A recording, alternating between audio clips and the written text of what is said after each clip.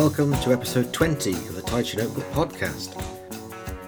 I'm Graham Barlow, and in this episode I'm interviewing my old friend Matt Hill. Matt has a long history in martial arts, starting with Aikido, training under Morihiro Saito Sensei in Japan in the early 90s. From there he joined the Parachute Regiment, leaving as a captain in 2003. After this he started training in Systema under Vladimir Vasiliev, and now owns and runs the Systema Academy in Wiltshire, England. And that's where we recorded this podcast. Matt was kind enough to give me a one-to-one in Systema before we recorded, where we focused on the 4 pillars of Systema: breathing, relaxation, posture and movement. Matt also teaches bushcraft and runs a yearly jungle retreat where he takes a team of people trekking through the jungle. His next destination is Northern India, and we talk about that as well. So here he is. So, Matt Hill, hello, how are you? Good, thank you. Very good. Great to see you after so long. Yes, we were just talking about this. It's been about 3 years. It's pre-pandemic we last got together, wasn't it? It was. It was. I think, 3 years, as we were saying, maybe even touching 4. Wow. And a lot changed over those pandemic years, didn't they? You actually, your academy went online, didn't it? So I remember the week, it must have been February, was it February or March? I can't remember. February, I think, when it was, I remember vividly teaching a class here, and there were only about 3 or 4 people. Yeah. And I went back to Sarah and I said, this isn't looking good, actually. And if we lock down, because it's my income for the family, I'm professional in it. So it could have had very big consequences, and there was no idea that there was going to be furlough payment or, grants and things, which, Britain was amazing. I spoke to Vladimir and Valerie last week. They got nothing like that in Canada. They didn't get any payments from the government. Oh my goodness. No furlough payments. The people were on their own. Yeah. So we were really lucky, but I didn't know that at that stage, and I went back to Sarah. I said, I need to do something here. And I'd heard about, one person had asked me to join a Zoom call. So I heard about this thing called Zoom. We all know Zoom now, don't we? Yeah. I got online and looked into it, and then from the next morning, I figured out that night, and I put out an email to all the club members and said, look, okay, if it locks down, it'll continue, because luckily in Systema there's a lot you can do solo. Yeah. In terms of a little bit like what we did this morning, and lots of variations on that. And so I said the classes will continue, and being able to continue to breathe, move, stay healthy, keep your immune system, high, and engaging with other people will be a good thing during this period. And all the kind of honest but reasons to keep going that I could think of, and hope you join me on the journey. And most of my academy stayed with it, and also I got a lot of other people, because I was kind of one of the first movers. There's not many professional Systema people in the world anyway. No. But I was one of the first movers in terms of going online, and so I picked up a lot of people from around the world as well. So in some ways, my academy actually grew. I didn't do events and things, but the membership of it grew during the period. I charged much less for online membership than I do for in-person, but yeah. Yeah, and especially if you're teaching in English, your worldwide market is huge, isn't it? Yeah. I remember in the early days I had people, it was a global class. There were people from America and Australia and New Zealand, Japan. Great. It was great. Yeah. Yeah, except it's the middle of the night for them, but Yeah. But I had mid-morning classes and kind of early evening and evening classes, so there was quite a spread of stuff that people could link into. So yeah, that's nice. Yeah. We've just done some Systema, which I really enjoyed. Thank you very much. It was my pleasure. It was great to share it. It's great to be taught by a professional. It's such a professional approach to things, and because obviously I mainly do jiu-jitsu these days. I still practice my Tai Chi forms and things like that. Yeah. But striking has receded into the distance for me. So it was really nice to focus a bit on relaxing, moving and striking sort of combined together. And we were just commenting on how out of nowhere the Systema strikes seemed to come. It was really nice to get hit again, actually. I haven't been hit for ages, and I kind of missed it. But it was also, it's surprising, because you're just standing in front of me and then bang. There's no wind up. There's no like, hey, I can do a martial arts stance and punch you.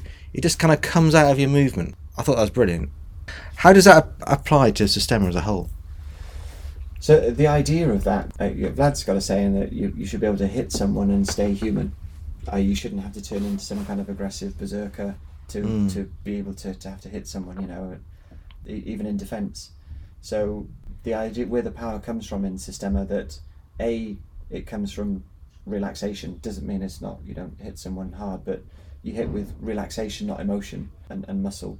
It doesn't come from anger or aggression, but also that from that, you know, as soon as I put tension in, like you see the strike coming, because you know you prepare with your muscles, and so the surprise that comes with it adds to the shock factor. I think that where did that power come from? Because there was no build up, there was no. Yeah, I'm not triggered in the same way. I'm not. Yeah. I'm not almost ready for it. Yeah. Psychologically, it catches me off balance mentally. Yes, and also it's quite therapeutic because it's like in some ways, yeah, it's like a massage, and it releases tension from you. I did like when you hit me with the harder one, I did almost laugh, but it was almost like the laugh was a release of something inside me, not because I was laughing at you. Yeah, it's because I didn't expect it, and so the body's response was to kind of let out a bit of tension, which came out almost as a laugh, which was quite interesting. Sort of natural reactions to things. Yeah. So it comes from natural movement, so it's harder to see. You know, you see clips of saying invisible Systema and things like that, which can, you know, be a bit misleading. The invisible bit is not noticed so much. They're not shapes and movements that you generally notice and see as martial even. Which, as we were talking earlier, you know, the idea of where it came from. For a soldier is that, you know, the last thing they want to do, whether they're doing operations in a city or a town where there's people around, or whether you're on a battlefield, the last thing a soldier wants to do is stand out and be seen. So the kind of that idea runs through the whole of Systema, and that the natural movement, ideally, I guess, is normal movement. So nothing out of extraordinary about it, nothing eye-catching or attention-catching. But also then that comes from internal, you know, like your emotions. If I so a normal, healthy person, or, you know, that's clean, isn't kind of their responses, their actions, their interactions aren't driven by, you know, ideally, you know, anger or frustration or stress or, you know, pride or ego or greed. If you can be clean, I know these are kind of quite lofty ideals, but it's like a spectrum. You can be moving in that direction even if you're not, you know, clean and pure or whatever. It's a lot to take on board, isn't it? When you turned up for a martial arts class. And I know, yeah. Now I've got to confront my inner demons before I can move around. Yeah. Well, there's a saying on the wall up there from Vladimir that, you know, you don't, in a Systema club, you don't come to the class to learn, you know, spectacular moves or fancy kicks. You come to work on your own pride, ego, frustrations, self-pity, anger, and some of the slow work allows you to see that more, you know, and like a good teacher will be able to say, okay, you moved out of tension there, or out of fear or aggression, and to just notice that and breathe it out and clean it, and then, you know, get clean movement again. Clean movement is a word that's used a lot. That's a nice phrase, that, because it's emotionally clean, isn't it? And as you, all the breathing out to release things, feels like a cleansing type movement, doesn't it? Yeah. What's different between what you're saying and a lot of other martial arts is I think you actually really mean it. You can't be aggressive. Like, no, that's aggression. Don't do that. This is muscle. Don't use muscle. Use relaxation. And it's a different level of the idea that is essentially in all martial arts is that you're becoming a better person, or stuff I think like that. It's one of the things that quite caught me quickly in Systema was that the Systema had an actual method of teaching those things that I'd heard a lot about. You know, no, you need to relax more. I'd heard a bit about breathing in some of them, as in, you know, you need to breathe, but not really giving you pointers on how to make sure that happens. Just, you know, breathe. So like Systema had some really useful and workable methodology that showed you how to relax, and was able to point out and let you see it quite clearly where you're tense, where you're holding your breath, where that tension's locking you, restricting you, tiring you out too quick. and showing you how to correct those things, and then, as we said earlier, how to take that into your everyday stuff rather than just limit your training to that couple of hours on the mat. Yeah, that was definitely the sense I got, was that I could do all these things you're talking about, or try and train them. It doesn't have to be in a martial art. I could do this while I'm making a cup of tea. I can do this when I'm just moving objects around the house.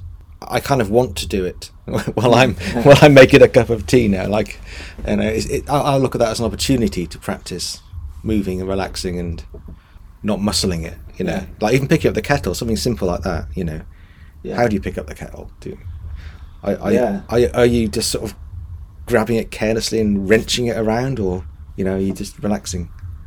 And how much more effort, how much more effort are you using than is needed for that job, and where are you tense? Yeah, me, lower back mainly. Everyone's got their little bits, haven't they? Yeah, they have. It's very individual. I mean, because teaching Systema like you're doing, it seems to be a very individual process to me. So, how is that encouraged in Systema? Yeah, and not kind of.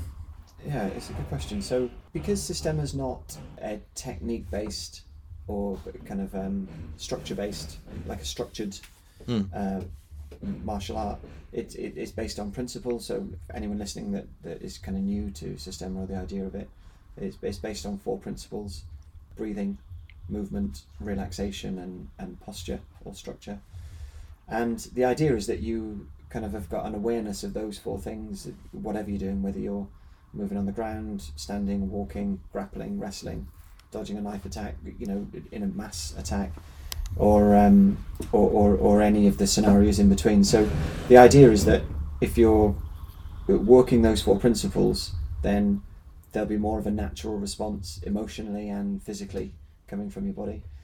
And then if that is a natural response, it'll be you, kind of not someone else's form or someone else's shape or someone else's idea. That because really, though, those things aren't Systema's or Michael's or Vladimir's. They're kind of your birthright, really. And if you watch a toddler, as soon as they can stand, they stand pretty straight. The breathing will be pretty good, and their movements will be natural, not contrived or anything like that. So then, if it's you coming through, then that your experience and your capability and your personality will come through in it. So in that way, it's you, because you're not conformed to doing someone else's shapes, whether that's your teachers or someone from 3,000 years ago that kind of wrote them down in a book. So there's no syllabus that all Systema schools must follow this method. It's what the instructor feels like, almost. Doing. Yeah, so it was hard for me, really hard, because I came from a martial arts wise, a kind of form technique based martial arts. Because you've done Aikido for 25 years or something. That's it, yeah.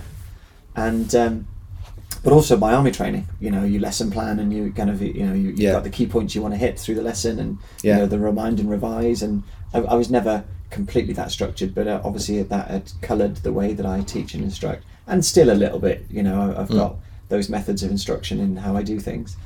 But Michael said, and Vladimir say, you shouldn't really have an idea of what you're going to teach when you turn up. Just go and you feel the need of the people there, and you give them what they need in that session at that time, at that moment. And the two can sit together a little bit, so you can have an idea of a plan and then be free and flexible to move around that and off it as dictated by the group there. But I felt quite exposed, and but it's right.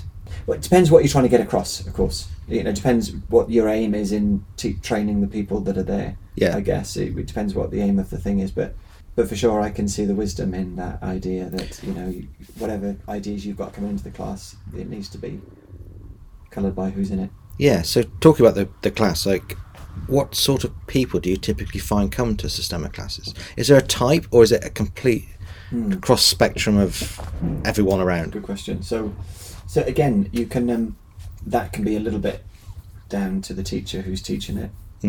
Kind of what they, because you can take Systema and be just kind of combative about it, and so some classes don't have anything like the amount of movement and breath work in them as kind of maybe I showed here today. Some of them might be a lot of internal work where there's not that much big shapes, physically movement going on, but a lot of internal awareness.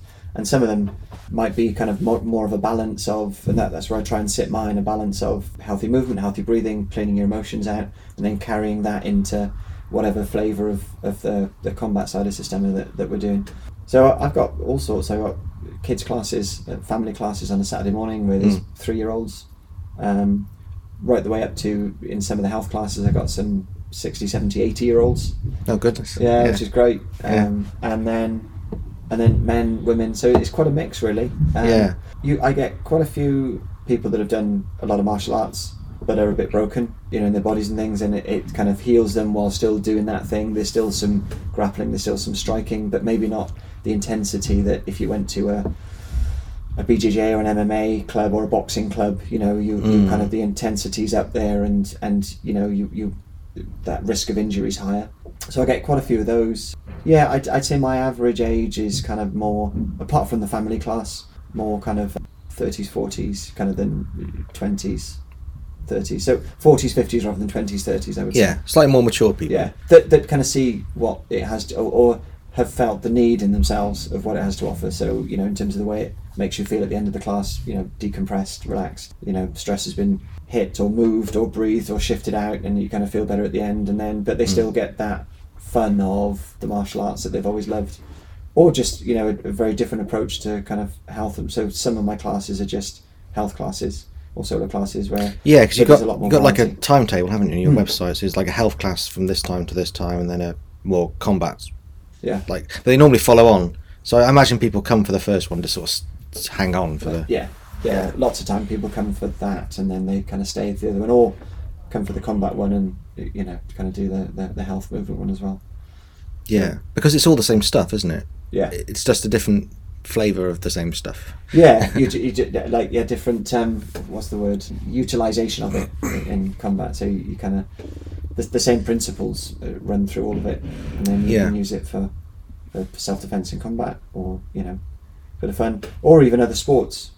So I've done some stuff with sports teams as well, to when they scientifically look at how changes make small incremental improvements, and but when you're playing in small percentages, they kind of make the difference. So just breathing a little bit better for an hour and a half, it can make a massive difference to what you got left in the tank in the last 10 minutes, sort of thing. Yeah, and talking about breathing, it was really noticeable how I forgot about my breathing as soon as I had to think about something else. And and then you're kind of like, keep breathing. I'm like, oh, I've stopped breathing. Yeah, you just don't notice these subtle little things, do you? Yeah. Which I thought that was fascinating. But talking about breathing, I mean, breathing's such a big part of Systema. I wonder how they got into this idea of breathing and how fundamental it was, and connected it to martial arts. I mean, how do those two things get put together? And why do you think those two things got put together? So Michael talked about this a little bit. I can't remember whether he told me it or whether I read it or heard it, but he talked about, in the early days of martial arts, when the warriors guarded the churches, temples, that kind of thing, and they would have to go off and, rightly or wrongly, do some very difficult things, emotionally difficult things too, like seeing with PTSD basically, but seeing your friends get killed, maimed, mutilated, or you have to do the same thing to defend yourself, or in the name of something else. And then apparently the priests gave them the breathing tools to clean themselves afterwards, so that they could go and to heal themselves. Yeah. So they'd be able to go and do the same thing the next day. And the army today is interested in the same thing. They need a soldier not to be good once, but to be able to go out time and time and time again, and do the job. And so Michael said that's where that understanding of how to clean yourself with your breath came. So connection between religion and warriorship. Yeah, and I'm sure in the East that would have been the same with the monks and the... Well, the myth of the Shaolin monks is always a sort of connection between religion and martial arts, isn't it? Yeah, and there would have been, I guess in those times, very little separation of those things. It was just part of your life, the two things, or everything together. Separating things into different boxes is a very modern Western way to think about the world, isn't it? Yeah. And I'm pretty convinced that a lot of the world doesn't even see it like that. No, or didn't see it like that. Yeah. before industrial revolutions and, you know, modern life came along and told us what everything had, how everything had to be categorized. I'm sure back in the day it was all just part of everything, wasn't it? Yeah. You know. And it's, the martial arts in Systema sits a little bit like that. Like, you know, people think, you know, Systema, Russian martial arts, but actually it's a part of a bigger thing, you know. The approach to life and the approach to thinking and the approach to movement, the approach to your wellness, health, kind of mindset, that kind of thing. It sits in a bit of a bigger thing. That said, it's the bit that defines it. It's the bit that gives Systema its efficacy, that understanding that, okay, so you can sit there and you can breathe calmly and smoothly, you can bring your heart rate down. Can you do it when someone's coming after you? Can you do it when someone's on top of you? Can you do it if someone's coming after you with a knife, or if there's three people? Can you do it under that, a bit more pressure? And that, I think, lets you know then a bit more whether it's yours or whether you've only got it under certain conditions. I do think the student needs to have a level of self-awareness to get this. Or they need to start developing it. Yeah. So in the beginning, you're just telling them, okay, you need to breathe. Yeah, so maybe you don't have to tell them the whole story to start with. You just go, breathe. Breathe. Yeah. And little by little, they'll start, and like, typically they come back after the session and say, blimey, I never realised how much I hold my breath in daily life. And they'll just notice those things, and then they'll start to notice their own tension, like where they're holding tension in their body, and they become more aware of that, and then slowly they start to see what causes the breath holding, what causes the tension in the body, and generally it's overthinking or emotional stuff that makes you kind of tighten and tense. But a full circle on the bit about the monks and the warriors. Vladimir, I don't know when the last time he went, but once a year he goes to a place called Mount Athos in Greece. Okay. So it's a place of there's only monks on it, and it's like there's some monasteries, and you go there for some of the stuff they do. Like he said, one time they just stood for about 8 hours, and there were prayers being chanted and stuff. He says it's a very powerful place. Yeah. But when he went in there, he was walking down the dining hall, and one of the monks jumped up and said, "Are you Vladimir Vasiliev?" And he was like, "Yeah, I am." And he like dived on him to kind of put him in a neck lock, and the lad just kind of escaped and said, "Look, I can't hit you, father." But they sat down, and he was saying, "I've seen your stuff on YouTube," because obviously he had a life before he came into that. All right. And he said, "I've seen your stuff on YouTube, and will you teach us some stuff about the breathing?" And it's interesting, they'd forgotten those breath practices. Yeah. And Vladimir, so they gave them to them in the first place, and like full circle, Vladimir kind of gave those. Oh, that's interesting, isn't it? Yeah. I remember you recommended, back when we were more regularly in contact, Yeah. you recommended me that book about the Spartans, the Greek... Gates of Fire. Gates of Fire. Yeah. Yeah, great book. Yeah. And there's a lot of... Well, there's a big section of that about breathing and how the soldiers use breathing to release fear and stuff. And they had a whole system of like touching points on the face, on the jaw, because the jaw sort of locked in when you were afraid, and they were releasing tension, and that was really interesting, and it kind of reminded me a lot of the sort of religious practices to do with breathing and letting go of things, and singing. And they say that there's a feeling you get by singing as part of a choir. I'm not a singer, but they say it's hard to touch that feeling of the coming together, and how that sense of almost, I don't know, transcendence, whatever, that you feel that when you sing as part of a choir or just a group of people, I guess. Yeah. So they say the people that do it say it just takes you to another place. It does. I mean, even listening to a choir sing, you can when they're physically there. Yeah. It's different to watching it on TV, but you can really get a sense of the sort of emotion of things, can't you? Yeah. Even if you're not. I mean, I can't sing for toffee. No. So I've always said to myself, I'm gonna get a professional singer to teach me how to sing a couple of Christmas carols, because I'd love to be one of those people that can stand in church and me too. Not show off, but sing and not be afraid to sing with a little bit of. It's interesting what you said about the jaw, and the seminar Vlad just taught in London, and he was making a point of how the lower part of the face is linked to the lower part of the body, and like when someone kind of tenses up the legs, the jaw tenses as well, and it's that's why when someone gets fixed rigid, they can't even shout. You know, it kind of the two are linked, and as soon as you ambulate the legs, you free up the jaw. That's interesting. Yeah. So you had that recent seminar with Vlad in London, didn't you? And that was one that was presumably delayed because of lockdown. Yeah. And it finally happened again. So how did that go? Finally, yeah, good. So the numbers were about the same as they always were. Yeah. We normally, or the last couple of times, I've done it in Lilleshall, which is in Shropshire, the National Sports Centre. Right. And that's a pretty central place in the UK, but not great. Well, I mean, you've got Birmingham, but not as good for people coming from Europe or the rest of the world. So yeah. Pre-COVID, we said, you know, why don't we try it in London and see if that you know makes it easier for people to get to. But it's hard to tell because we had COVID in the middle, and then the whole Russian thing. So, you know, the whole Russian thing. Yeah. So who knows how it would have, whether it would have, you know, brought in better numbers. But it was good. It was a success. There was I think about 160, 70 people. So yeah, it was good. It's great. Wow, that's quite big numbers. It's quite good. So what did he teach you mainly over the? There's 2 days, wasn't it? 2 days, yeah. So the theme of the seminar was disarm and control. Right. So it was mainly kind of knife and short stick, and a bit similar to what we did. So, you know, trying to teach some concepts of, you know, freedom of response, freedom of movement, and cleanness of movement with different drills, and then gradually ramping those up into, you know, more. I'm laughing because it like you say, it's all the same stuff. It's the same. It's the same 4 principles. Yeah. Like just in different applications. Yeah, absolutely that. Yeah.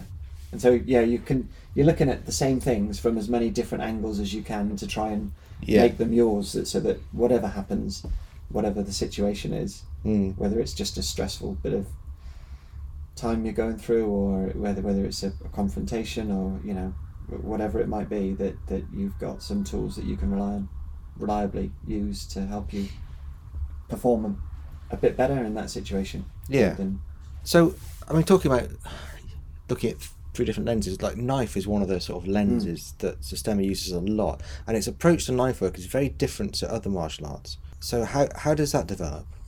So one of the things is you look at both sides. So the attacker's working just as much as the defender is working. So it's not like you're waiting for your go. You know, you're just feeding stuff in and waiting for your go. So the attacker needs to make sure they're kind of cleaning their movements, they're breathing with it, they're not accumulating. One of the nice phrases that, not just in training, but as you go through life, you know, trying to accumulate relaxation rather than tension and fatigue. So it won't just start from the knife in the hand and you come in with a stab. Like, so quite often the knife will be on the body somewhere, and it goes right from the draw into the attack. And then kind of, so one of the things, I'm not sure if this is exactly what you're asking, but so you're looking to see the decision to draw the knife. So like the moment of the knife coming towards you there's been quite a few stages before that. A lot of steps leading up to it. Yeah, the decision, the positioning, the preparation in the body, the act of drawing, and then the act of moving towards. And in Systema you work to try and hide as much of that as you can in natural movement, and that way you learn to be a bit cleaner in your movement yourself, but also you learn what to look for as the defender too. So you know, you work both ways. And then it's funny, we were doing some knife work the other day, and we just made the point, you know, that we were grappling, and then you had a knife on you, and at any time you could pull the knife, and the other person had to first of all disengage at that moment, so move from being locked into a grappling situation to disengage fast as soon as the situation changed. And then we did it where you had to draw your own knife at the same moment as they drew their knife, so that, you know, you evened it up, and then deal with how to kind of manage it to move. But it's based on the same things, you know, light feet, heavy hands, so that you maintain mobility, and that, you know, if there's a knife situation, what you ideally don't want too much of is hard, rigid shapes that can get caught. That there's a real fluidity to the movement and a mobility, so that, you know, you've ideally got options to escape at any moment, or to control, restrain, disarm, hit. Yeah. I mean, once knives get involved, I was talking to Matthew Kruger. He thought there was a lack in martial arts of the morality of when you use them. There's a lot of, here's what you do, like, here, you know, these are all the techniques and and the how you deal with this, how this situation, but he felt that quite often martial arts lacked the kind of like when you use them. Like is it drunk person, is it a violent attacker, is it just a rowdy uncle at a wedding? There's that sort of, there's graduations and layers. How would you teach that in Systema? So one of the ideal principles is that you stay, like I said, you don't have to become some berserker for Systema to be effective. You don't have to rely on maximal aggression and just going all out for 30 seconds to finish the fight, or however many seconds it lasts. That you can maintain a calmness and an emotional cleanness and do enough what you need to do, but no more is the ideal that you strive for. That you're aware of what you're doing as you're doing it, and you're not just kind of being a berserker. So there's that in terms of the morality, that you defend yourself or someone that you're defending enough, but no more. And so in like if we're doing knife work, you're not teaching knife fighting. You're not teaching people to be assassins or anything like that. Even though it's come from the army, and even though the army would teach those things. So and what I say when I'm teaching people how to draw a knife smoothly, effectively, just the same as a soldier learns how to put a magazine on, take it off, put it in the pouch, and not have to look at it. Be able to clean a stoppage and stuff. You want those immediate action drills to be precise and smooth and reliable under pressure of sweat, mud, blood, high stress. So and especially the fine motor control stuff under high stress. So I'm not teaching people to be knife fighters, but how to deliver more of a real awareness of what those movements might look like if someone was coming for you, so that it'd be easy to defend against. But also, I don't think there's many people that come to me to train because they go out and use this regularly. It's just another way. It's a different form of stress and another way to learn how to move smoothly, softly, cleanly, and not in tension. I guess it's just there's a lot of media perception of things with knives being dangerous and bad. And if I went home and told my mum, look, I've just been learning how to garrote someone with a knife, I don't think she'd be very impressed. No. Whereas I said, I've been learning to relax and move. And I think she'd be, that's really interesting. But we use a knife. But we use a knife. We use knife attacks. But equally, you use a knife to carve up your chicken on a Sunday, don't you? It's like, it's not like we don't use knives. Everyone uses knives. Everyone uses, and there was a time when nearly everyone would have carried a knife. Yeah, because it was a practical. You needed one to do stuff in everyday life, didn't you? Yeah. Or as your trade or whatever, and I bet you people were more polite then. Manners, one of the better forms of self-defense. Good manners, and Well, there's no internet then as well, which that makes a difference, doesn't it? Just So there's a question. So how do you think, or do you think any of the stuff that you did this morning you could bring into play in your jiu-jitsu? Oh, I was thinking about that, training? Like in the back of my head as I was doing it. I don't know, because I had this when from doing Tai Chi, started jiu-jitsu. Everyone was like, oh, how does Tai Chi relate to jiu-jitsu? What can you bring into this? And I just don't know. There's no easy answer to that question. I think you are what you do, essentially. So if you do a lot of Tai Chi, you kind of, it's in you, right? And it comes out under pressure. So under pressure, what you've kind of absorbed, I think, just comes out. So it's almost like it's too hard to keep those things: posture, breathing, movement, and the other one that I've forgotten. What's the other one? Relaxation. To focus on those things, I think I'd have to, while doing jiu-jitsu at the same time. It's a tall order. It is. I think it's more like you need to focus on those things in daily life a little bit, and then it would just seep in. I think it's not like it's not something you start doing. Is it like a technique? It's more like it becomes you. It's exactly like that. Yeah. But in terms of my experience, if you kind of train it and then you apply it, then you kind of, without sounding like Eastern profound kind of thing, it informs the kind of what you do. I remember Konstantin Komarov, one of the guys out of Russia, said it's like when he first start training, you plant some seeds inside, and then kind of they start to grow, and like your movements, you know, your interactions become more informed by those ideas. Yeah.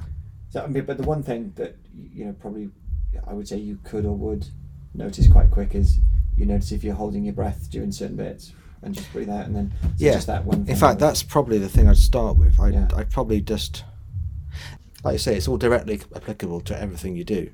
So jiu-jitsu is just another one of those things you do, right? Yeah, sure, yeah. Yeah. I don't think it's particularly more applicable than it is to me getting in the car to drive back, you know. They're all the same. Yeah, same idea, I think. They're all the same thing, aren't they? Yeah.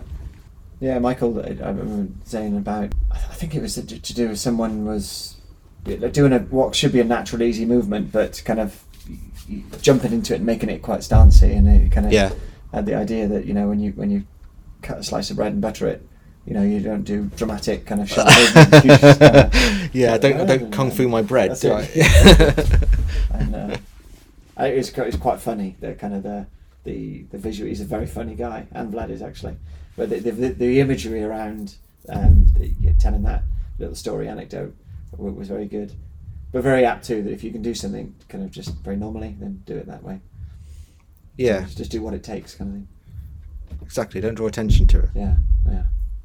Yeah. So what's next for Systema here in Wiltshire? I got a seminar coming up in November called Natural Movement, which is, you know, taking this idea of natural response, natural movement, and then, you know, gradually enlarge on the complexity and stuff of those ideas for a long weekend. Then I've got I normally do like a breathwork, movement work seminar in January, and then I've got a jungle expedition next October. Oh, I was going to talk to you about these jungle expeditions. So you've started going off the jungle and living like a wild man for a week, haven't you? Don't know about wild man. It's a bit of a cross between that and how a soldier approaches living in the jungle. Right. So, but they're quite similar. I mean, and you know, wild man is kind of a native, I guess. But the idea of and it's quite, well, like we said, you can apply the system wherever you go. But I had one guy that's been training with me for about 7 years that came to both Borneo and Guatemala, and he said, you know, he kind of got the idea of breathing and moving softly and that sort of thing. But he said he never really understood it until we went to the jungle. And, you know, you're carrying fairly heavy load up some fairly steep hills. So you're under pressure. Conditions, and your breath is under pressure, like step by step. And how, you know, if you make each breath a little bit better, that makes a big difference at the end of you know, a day of that. Yeah, so we've got that in October. So this is where's the next one to? India. India. So it's and India's a big place, but it's in the Arunachal Pradesh, which is the northeast corner of India. Right up where it borders China, Mongolia. It's in there, kind of the foothills of the eastern Himalayas, and it's largely unexplored. It's kind of a part of the jungle that kind of there's no maps there. It's only locals ever go in there, and they don't go in there that deep or far. So you're taking a group of people from Britain? Yeah, all around the world actually. All around the world. People from all around the world, yeah. How many in total? So I'm taking 20, ideally 24. 24. Yeah. Okay, so and then how long do they spend? And it's a trek through the jungle, right? Moving each day to a different campsite each night. So how many days? So there'll be 7 days. 7 days of continual sort of moving through the jungle. Yeah. Largely unexplored. Yeah. You set up your camp each night, so everything you need is on your back. So you've got your sleeping system, which is a hammock and a tarp. Yeah. All your food for 7 days you carry with you. Talk about getting back to basics. It really is. Yeah. Your whole life is carried on your back. Yeah. That's basically it. And you've got to have the skills, you know, to be able to set it up, make it, you know, rain-proof. And do you do a bit of teaching those skills before? Yeah. So there's 1 or 2 meetups generally, plus there's some videos I've put together and stuff. And it's not actually that complicated. The complex bit is being on top of your personal admin. Because things catch up with you quite quick out there if you're careless. If you're careless, cut a few corners. Yeah. It doesn't take long in those sort of environments to catch up. For example, one of the guys that came on the Borneo one, didn't want to get out of his hammock at night for a pee, so he peed in an empty bottle and then just poured it out of the side of his hammock. Right. And then, of course, that attracted a lot of insects, the ammonia, and when he got out of bed in the morning, because it's still just, you can't quite see everything clearly, so it's just kind of breaking at dawn, and put his feet down and suddenly got bit by some fire ants. About 3 or 4 bites all at once. Oh no. And kind of then, that set him back about 20-30 minutes recovering from that, which meant he didn't have, he took a shortcut thinking, I'm not that hungry, because you're not hungry really, but you realise food is fuel, they're not enjoyment. And if you haven't got the fuel, then you run out. By kind of mid-afternoon. And so to get on time with packing his kit down and being ready to move off, he kind of skipped, he didn't tell me, but he skipped his dinner at breakfast, and then by about 4 p.m, he just collapsed. Wow. So it catches up, and he'd had a lunch, but that missed meal kind of caught up. Yeah. Not saying that would be the same for everybody, but it could be. Like those are the things that can happen if you're not. Yeah, but it's the most, for me, it's the most magical environment. The variety of sights, sounds, smells. So there'd be no artificial lighting anywhere, would there? You can see all the stars. I'm taking it, yeah. Which is in itself an amazing thing if you've never seen how many there are. And to know that the air you breathe is completely pure, uncontaminated, Yeah. And the water you're drinking. I guess you can hear animals too in the jungles. Yeah, you were surprised. People think, you'll see everything. But obviously, they don't 20 blokes walking through, they can see you, but you can't see them. Yeah. But almost every inch of the jungle is occupied by something. So there's plenty of stuff around, and you hear it at night. Yeah. Like there's that moment of about a minute or so when it goes from, because it's obviously quite close to the equator, from dusk till dawn. Yeah. India will be a bit further north actually. So when the light goes, and it's like someone turns a dimmer switch, and then in that minute or so, just everything that can make a noise makes a noise in the jungle. Really? And, monkeys are jumping up and down in the trees and screeching. And it's incredible. You think, my goodness, how can I ever sleep through that? Yeah. But it only lasts a short period, and then by night 2 or 3, you don't notice it. Wow. I guess you've got the campfire going. We don't generally have a big main campfire because it's not like everyone comes in a circle. I kind of, with the groups, I split them into 3 subgroups. With the big group, I split into 3 subgroups, and each group has a kind of a group leader for that particular segment or phase or day, and I'll give each group an area. So it's not so much like a big circle or a corral of people. Yeah. It's kind of people are a bit more dispersed than that. But it's amazing because there's no other. You can very realistically just take a step off the track or just walk 5-10 meters out of where your thing is and think maybe no one's ever stood here before. Yeah, I'm looking at things that maybe no guys have ever seen before. I'd be thinking, if I fell asleep here, this would be no one would ever see me again because they go on without me, and I'd be lost in the jungle. So the interesting thing is I put in a lot of the mechanisms that the army has when they move in to prevent things like that happening. Someone walking off for a pee, tripping, rolling down. So there's like a name call. There's a buddy system. So you check where your buddy is. If you're going off for a pee, you say you tell someone, I'm just going down there for a pee. I'll be 2 minutes and I'll be back. I'm just going over the brow of that hill. So all those little mechanisms that you take for granted, I kind of implement, and the passage of messages, hand signals, and that kind of stuff. Wow. Last man in. So and people love learning that because that's much older than an army. That's a timeless scouting skills really from native tribes. That the army's absorbed those lessons. And so skills. you kind of, I know you had your army background, but you I think you kind of got into bushcraft a bit first, didn't you? And after the army. Okay. Yeah. And then it's evolved into junglecraft. Yeah. So still bushcraft here really, but and it's kind of just organically morphed. So like I did, one of the things that attracted me to Systema first was the practicing of it in different environments, fields, forests, with trees around, uneven slopes, rocky areas, and then one of my first big intros to it was to go on Vladimir's summer camp, which he holds in the forests in the north of Toronto by a big lake. So you do work in the water too. Yeah, and, I've seen pictures of you punching people in water. Yeah, And I thought, this is brilliant, you know, because it drew together quite a few bits of my background and interests, and I've always loved getting out in nature and the trees and stuff. And so, like, and I'd done a few of those things in Aikido, but done them as Aikido kind of patrols, camps. Yeah. So I did it with a system of flavour in it, and it lent itself very well. And then people would say, it'd be good to go somewhere a bit wilder. And so I did a few in Sweden, because in Sweden you can quite quickly go into a forested area, and you know, you walk a couple of hours and there's no one around, right? No man-made tracks or anything like that. Yeah.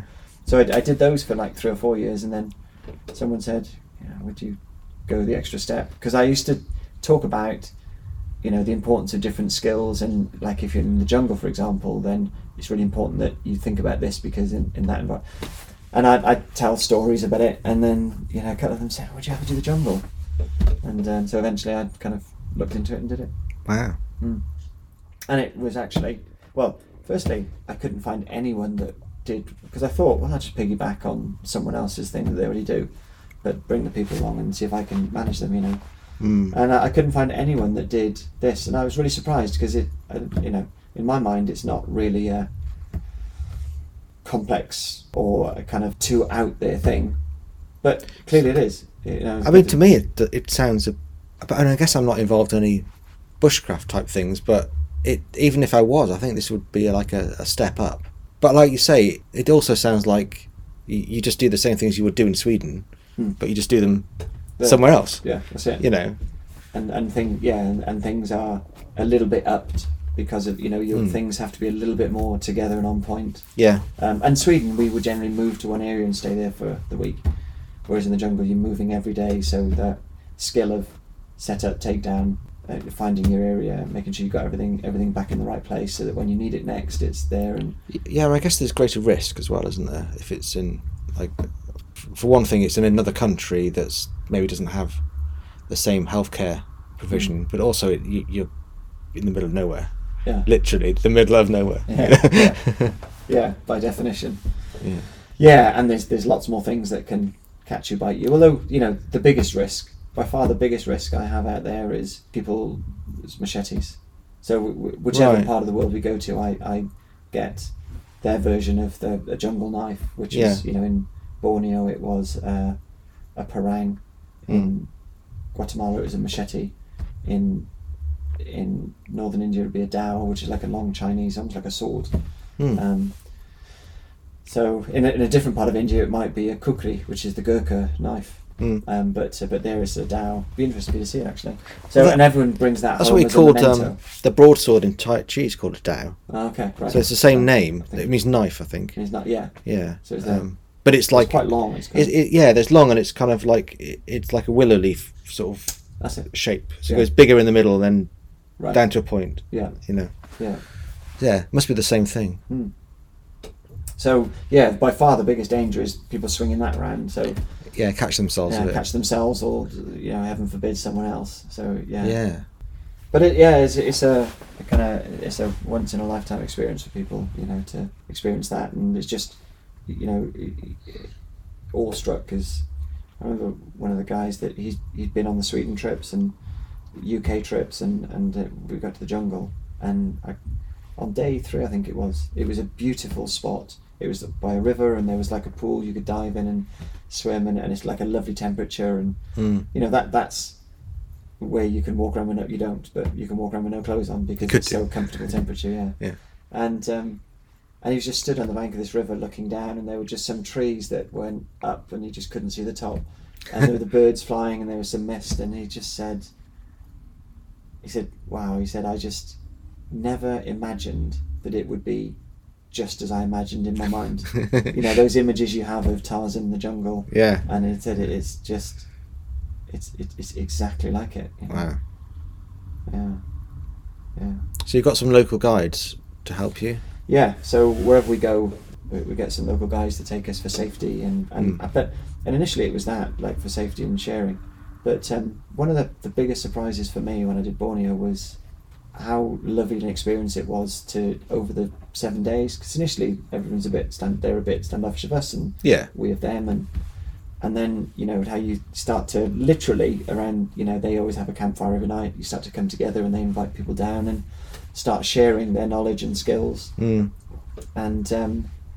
that really took me by surprise in Borneo. And when I was giving the final talk and the thank you and everything, and I kind of started to elucidate it as I was thinking it through, and I was a bit teary because I remember as a young boy, I'd always loved Tarzan and stuff like that, but I particularly loved the stuff like Dances with Wolves, where they'd been able to go and learn a little bit of how those cultures had done things, and absorb those lessons and see how they move through an environment, how they work in an environment, how they become part of an environment, and that came off these guides, and I'd kind of given up any part. Well, I went to Japan and lived in Japan, and it had always been like a strong pull in me to learn the old ways, or what they had to teach.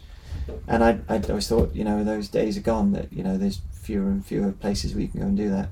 And it happened completely unexpectedly in that moment, and it was quite a moment for me. Nice. Well, good luck with your next trip. Thank you. And well done with building your amazing Systema Academy in Wiltshire. Thanks, Graham. And thank you for teaching me this morning. I really enjoyed it. It was a real pleasure. Well, you taught me so much with the Brazilian Jiu-Jitsu. Yeah. Oh, maybe we'll get back to that at some point. But thank you very much. Thanks, Graham. What a pleasure. Cheers.